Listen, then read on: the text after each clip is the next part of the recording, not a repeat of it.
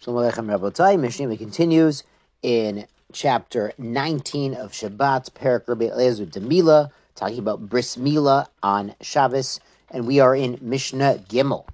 Marchitzin et koton. We bathe the infant, getting the bris, bein lifnei milo, vein acher milah, both before and after the circumcision itself. This was considered medically necessary, and we can understand it could help to remove bacteria and possible sources of infection. Umizolfin alov biyad, volo bekli. But we sprinkle by hand. So we dip the hand in the water and sprinkle it on the child. We don't take a kli and pour the water over the child. So we're doing a shinui. We're bathing him in a different manner.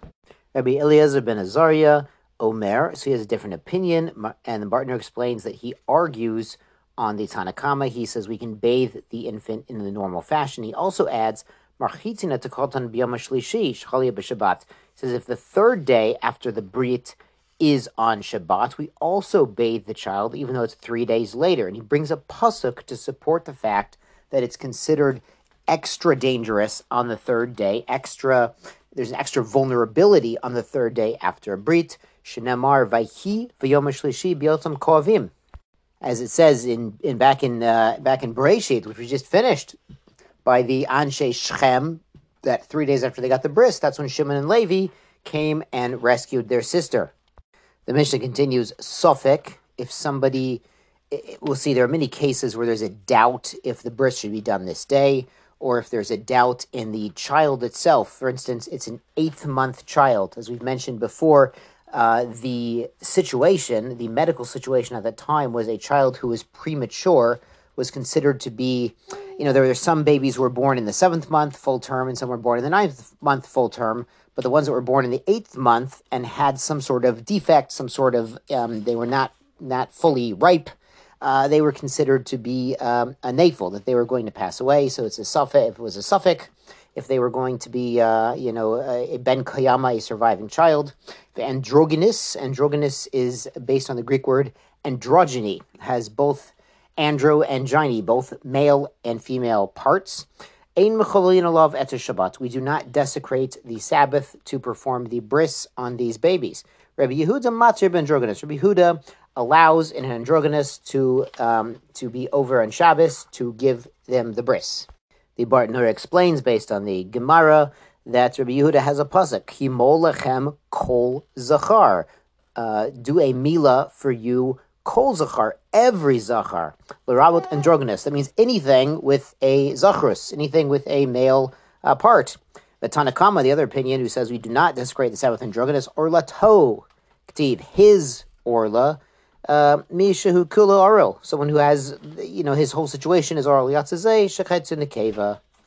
Great. Now Mishnah Dalit brings an interesting case. Misha Haylo Shtei Tinokot. Someone has 2 babies, Echod Lemol Achar Shabbat. One needs to get a Brit Milah on Sunday, Echod Lemol B'Shabbat, and one needs the Brit Milah on Saturday. V'Shochach, and he forgot which one's which. He made a mistake.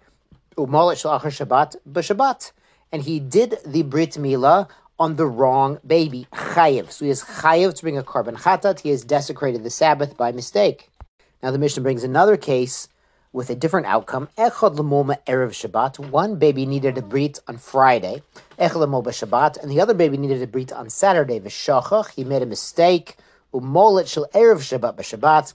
For some reason, they had not given the brit to the Friday brit baby, and it was still waiting to get the Brit Milah on Shabbat, and that's when they did it, by mistake, to the Friday baby. Rabbi Eliezer mechayev chatat. Rabbi Eliezer says he's chayev chatat. Rabbi Shua poter. Rabbi Shua says he's poter for bringing a chatat. So the Bartner explains what's going on here, that their machloket tanaim here is ta bedavar mitzvah, that he's making a mistake while doing a mitzvah. Now in the Reisha of the Mishnah, in the case of the Sunday baby that got the bris on Shabbat before the proper time, then they both agree that taber devar mitzvah, velo asa mitzvah, is chayiv. He didn't do any mitzvah. giving a brit milah to a baby on Saturday when the baby's not ripe to get the brit milah until Sunday, there's no mitzvah there. But the Friday baby, he's ready to receive the mitzvah and to enter the covenant.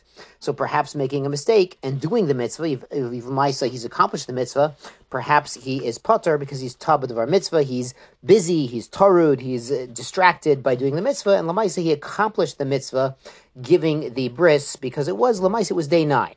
So Rabbi Yeshua says this man, the mohel who's performing the brit, who's doing the malacha on Shabbat, when he's giving this brit, he thinks he's acting with authority and with permission of Betin, with Rishut. So he is tabed of our mitzvah and he is potter. And the Barna brings halacha Rabbi Yeshua. Shkoyach Rabotai, sei gesund.